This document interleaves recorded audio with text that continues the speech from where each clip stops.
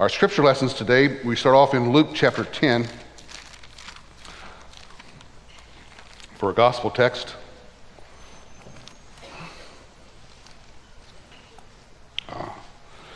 Just a few little verses, 17 through 20, where Jesus has sent the 70 out, they return, and they have something to say, and he has something to say to them. Listen here to God's word. The 70 returned with joy, saying, "Lord, even the demons are subject to us in your name." And Jesus said to them, "I was watching Satan fall from heaven like lightning. Behold, I have given you authority to tread on serpents and scorpions and over all the power of the enemy, and nothing will injure you. Nevertheless, do not rejoice in this, that the spirits are subject to you, but rejoice that your names are recorded in heaven." Amen. Our first epistle reading is from Galatians chapter 4. We'll read verses 21 through 31. Let me get a little drink here.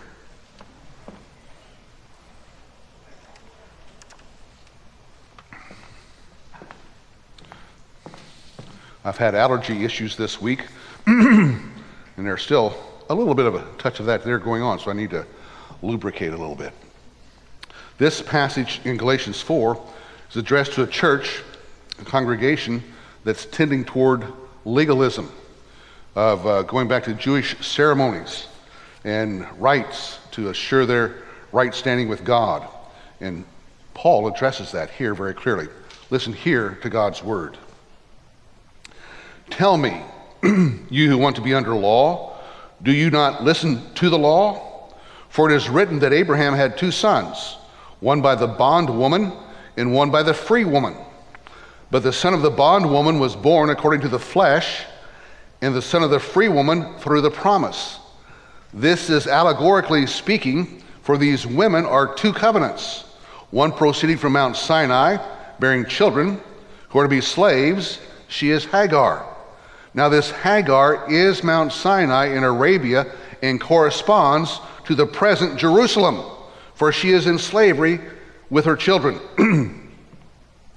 But the Jerusalem above is free.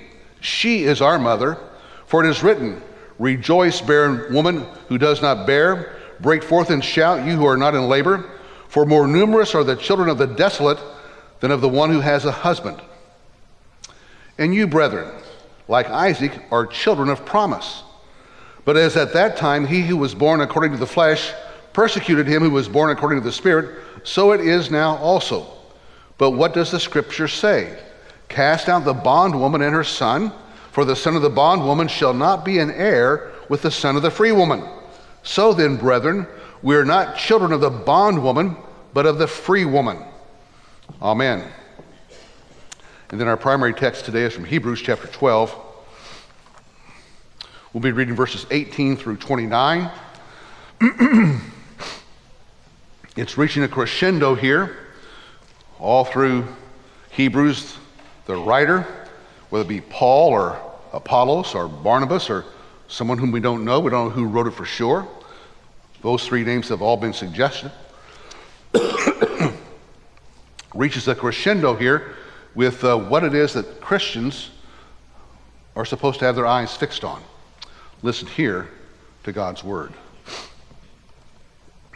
"For you have not come to a mountain that can be touched, and to a blazing fire, and to darkness and gloom and whirlwind, and to the blast of a trumpet, and the sound of words, which sound was such that those who heard begged that no further word be spoken to them. For they could not bear the command, if even a beast touches the mountain, it will be stoned. And so terrible was the sight that Moses said, I am full of fear and trembling. But you have come to Mount Zion, and to the city of the living God, the heavenly Jerusalem, and to myriads of angels, to the general assembly and church of the firstborn who are enrolled in heaven, and to God, the judge of all, and to the spirits of the righteous made perfect, and to Jesus, the mediator of a new covenant, and to the sprinkled blood, which speaks better than the blood of Abel. See to it that you do not refuse him who is speaking. For if those did not escape when they refused him who warned them on earth, much less will we escape who turn away from him who warns from heaven. And his voice shook the earth then, but now he has promised, saying, yet once more I will shake, doing that, the earth, but also the heaven. This expression, yet once more, denotes the removing of those things which can be shaken as of created things, so that those things which cannot be shaken may remain. Therefore, since we receive a kingdom which cannot be shaken, let us show gratitude, by which we may offer to God an acceptable service with reverence and awe, for our God is a consuming fire. Amen. We'll take just a few moments to bow our heads and silently meditate upon God's word. Gracious God, we are aware of our humanity. We need you. And so we ask you to come. Minister to us, minister through us. Do that good and gracious work. Fill our hearts and our lives with your truth. And may we walk as your children, glad, obedient, and fruitful. These things we ask through Christ our Lord. Amen. Okay, let me ask you a question. Do you have vision? Can you see what God is pointing out? You need to see what God says. It's a nice mixture of metaphors, right? You need to see what God says. Well, it's all right. We believe the Bible is true.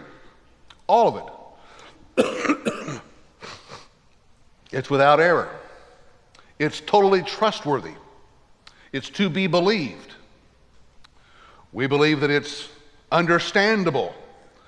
There are difficult passages here and there, but it's understandable. The whole broad scope of what the Bible says is there. It's straightforward. If that's so, we need to know that the Bible speaks allegorically. Now, that's a big no-no for some folks. Some folks will emphasize you have to be literal, word for word. Well, which is it? Literal, word for word, or allegorical? Well, it's both. You shall not steal means you shall not steal, right? There's no allegory about that at all. You shall honor your father and your mother. No allegory about that, right?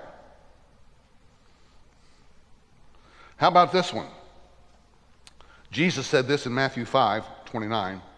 If your right eye causes you to stumble, pluck it out. Throw it away. Literal or allegorical? Well, it's allegorical. First of all, how do you know it's your right eye? Huh? I see the same thing if I close my right eye or if I close my left eye. I'd have to pluck them both out. You know? What Jesus is saying there, we need to hear, see what he says. He says, if there's something valuable to you, as valuable and trustworthy and good as your right eye, but it's causing you to stumble, to waver in your walk with him, take it out, throw it away. It's better to enter life with one eye than to go to hell with two eyes. That's what he says. By the way, a big eye for many of us is hanging right on the walls of our living rooms. For some, a big eye is right here in the palm of your hand. And that little thing you put there and you look at it. Yeah. That can be. I mentioned this here at the outset because each of our texts today, all three of the texts, require a non-literal, that is, they require an allegorical reading, which is in fact the literal reading, because the literal meaning is what the author intended to say in the way that he meant to say it. Paul says the same thing in Galatians 4:24 that we just read. He says these are allegorically to be understood this way. So what are the passages going to point to? Here's what they point to. There are only two types of religion in the world. Got that? There's only two types. All of them. There's that which is based on human understanding and human ability. There's that type of religion. And then there's that which is based on human limitations and human inability. That is, there's one where humans do the work, and there's another where God does the work. That's the only two types of religion there are. There's only one religion that falls in that second category, that bases itself on human limitations and human inability. That's Christianity. All the other religions of the world somehow depend on us, our actions, and things that we do to make our way back toward God. Christianity says, no, you're lost. You're in bad shape. You need help. You don't just need help, you need a Savior. And God is able to save even you, redeem even you. That's what Christianity says. Now, what Paul, in writing to the Galatians, says, Mount Sinai in Arabia equals the present Jerusalem. Says that to the Galatians. As a side note, you wonder, Mount Sinai in Arabia, what does that mean? But he's saying that Mount Sinai, where the 10 Commandments were received, where they were given, that is one mountain. Was that a bad thing? Well, no, it was wonderful. It was blessed. It was a good thing. God spoke and wrote it down and said, here's my law, here's the word. It's good. Well, my question then is, why is everyone down on this mountain? Well, first of all, the people there were not wanting to hear from God, but to do their own thing. When Moses came down from the mountain, what did he see the people doing? They were playing and carousing, and he smashed the tablets and all that. On top of that, they were frightened by the accompanying sounds that God had on top of the mountain, and they said, we don't want to hear from God, Moses. You speak to us for God. And according to 1 Corinthians 10, God was not pleased with that generation at all. They all perished in the wilderness. Now, folk use the picture of that mountain in two ways. We still do this today. We know that God speaks, says some things. So on the one hand, you have people who are very meticulous. And they set up all these things that you must do to be exactly right with God. And here's what it is. Do this and you're okay. The legalists are in sight here. And so true Christians say, well, hold on, you can't do that.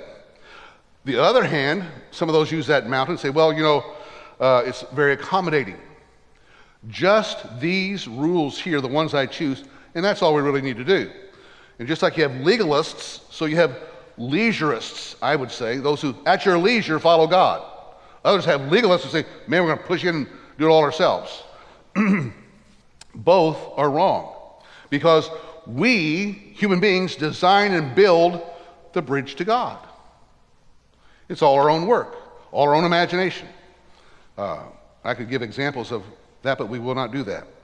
Now, there's another way which people use it wrongly. That is, they use that God spoke this way to make up their own, to make those rules and go on. But other folks say, well, and perhaps this is the more common one today, is that they use this mountain in where God gave the 10 Commandments as a reason for not coming to God. He's too condemning. He's too judgmental. You hear that with some regularity. God is just so harsh. He's just not, I don't want a God like that. He's too demanding. No one can do all those things. I need a God who understands me more than that. Well, what can we say about that? Well, these folk are actually correct, unfortunately. Now wait, John, you just said that we're down on them, but why are these folk correct? Because God is, in fact, very meticulous. Very meticulous.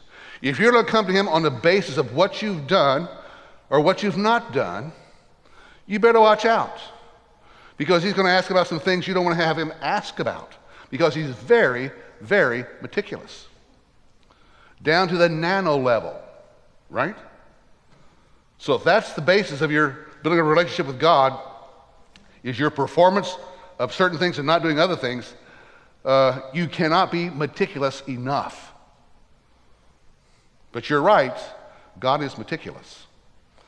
And then the other folk are correct also, because God is in fact very fearsome. How does our text from Hebrews end? Our God is a consuming fire. We need to know that God is not to be dallied with. Now, you can run from judgment, but you cannot evade it. So all those folks who are running away from God, they're trying to evade God, they will not do that in the end. It will happen. So that's the one mountain that both our texts in Galatians and Hebrews talk about, that mountain there where it's filled with commands, and sometimes we try to build on top of them, and sometimes we just take some of them, but those are the texts, that's the mountain that our texts say is not the right mountain. So what is the true mountain? And here's where Hebrews comes in so good. The whole flow of Hebrews is all pointing to the city of God. Remember, Abraham and all the patriarchs, they were looking for the city which has foundations, whose architect and builder is God. They were looking for a place that was of their own, not back where they were, but ahead. And here, finally, in Hebrews 12, we're defined with what that city is. They were pilgrims. They knew they were pilgrims here on this earth. Do you know that nothing on this earth will last?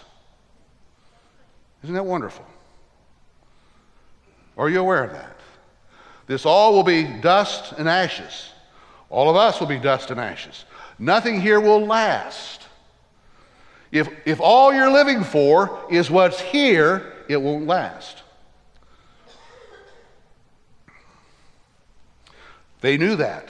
And so they had their eyes fixed on something better. A city which has foundations that do last. The gospel tells us about that land and tells us how we can get there. So, let's think of our text from Luke, where Jesus sends the 70 out. They go out and do all sorts of things in his name, in the name of the Lord Jesus Christ, and they're amazed. Not only is healing there and all those things, but even the demons are subject to them. They come back rejoicing and tell them, the demons are subject to us. And Jesus says something interesting. He says, yes, I saw Satan falling from heaven like lightning. Now, was Satan falling from heaven right then like lightning? No. Jesus is using a figure of speech to say, I saw all of what was going on. He knows that.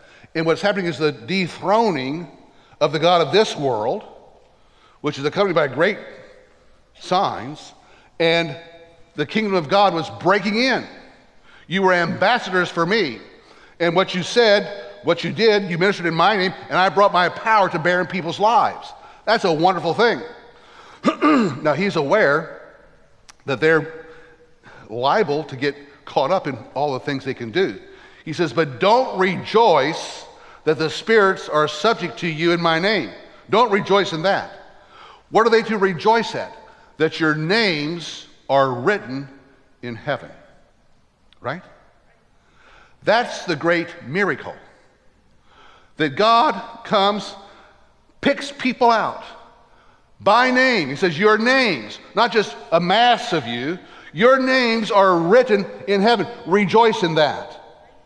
Now, that's the mountain to which both Paul and the writer of Hebrews, who may have been Paul, refer to in the text that we read today. Jesus is saying that the devil's a defeated foe, the kingdom of God is broken in, and it's going to grow and continue on until that day when judgment happens and it's complete. So what is the mountain to which we're attached? If you're part of the people of God, it's the city of the living God. What does that mean? That means you can know God. God knows you. You have a personal relationship. Now, before I was a Christian, that did not resonate with me. I couldn't understand that kind of language. That's Christian jargon. How can you have a personal relationship with God? right? But there came that point in time when God came and met me, revealed himself to me, and by his Spirit, by the Word of God, and I knew God. And all of a sudden I knew what that meant.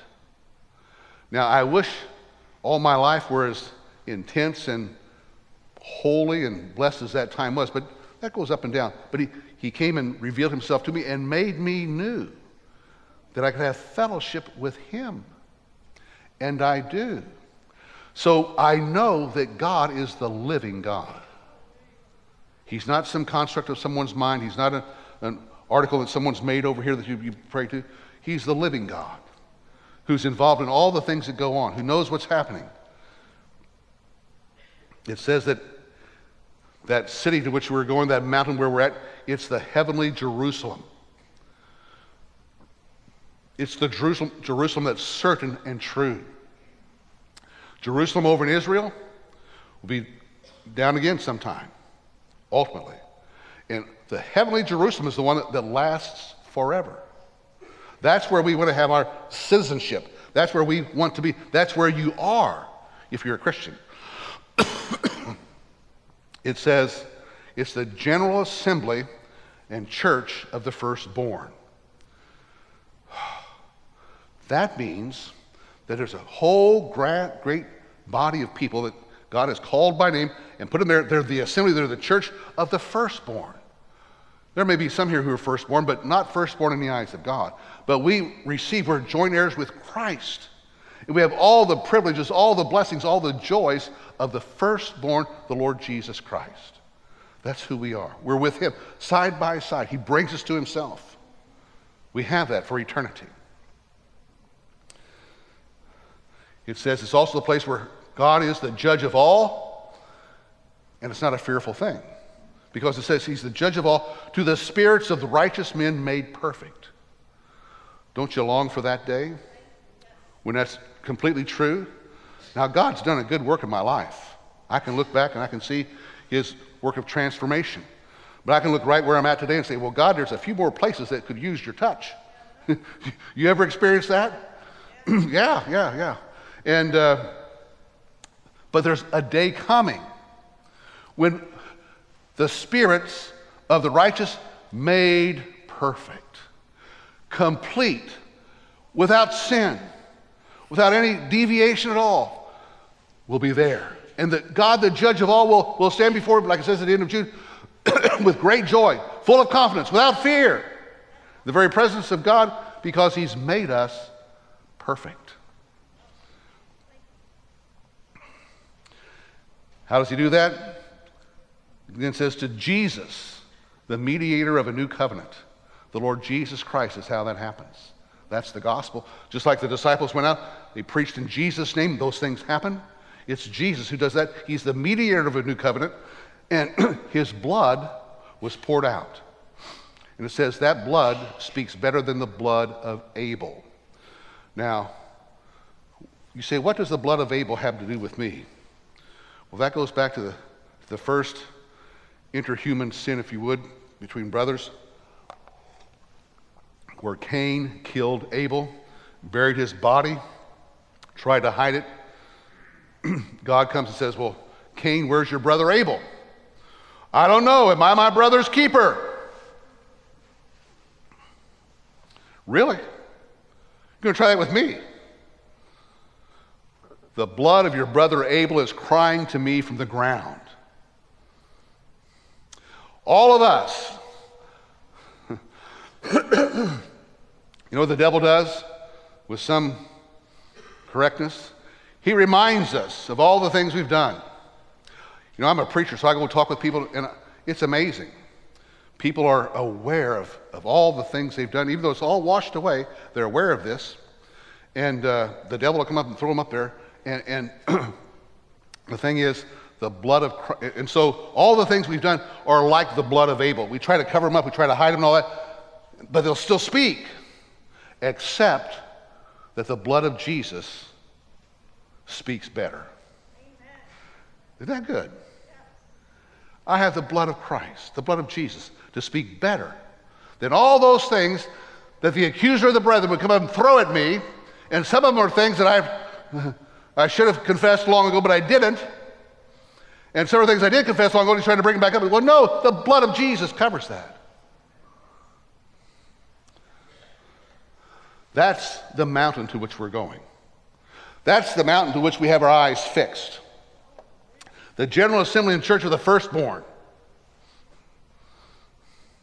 where God's the judge and the spirits of righteous men are made perfect, and the blood of Jesus speaks better than anything else. So what's our response to be? Well, how does that happen? How do I get enrolled? Not by our might or by our power, but by the work of the Spirit of God. So that's why Jesus gives the reminder to his disciples, don't rejoice that you have all these things you're doing. Rejoice that your names are enrolled in heaven. Rejoice that I've come and redeemed you and made you my own. And Christ can come and make you his own. Your friend down the street, your neighbor, your brother. God can do that. So we have hope for all. Because God can call and make them his own. So our response then, don't refuse his call. We need to respond. We do need to say yes to God. We do need to say yes and embrace what God calls us to. And there's a shaking that's going to come. A shaking that's going to shake the whole world, he says.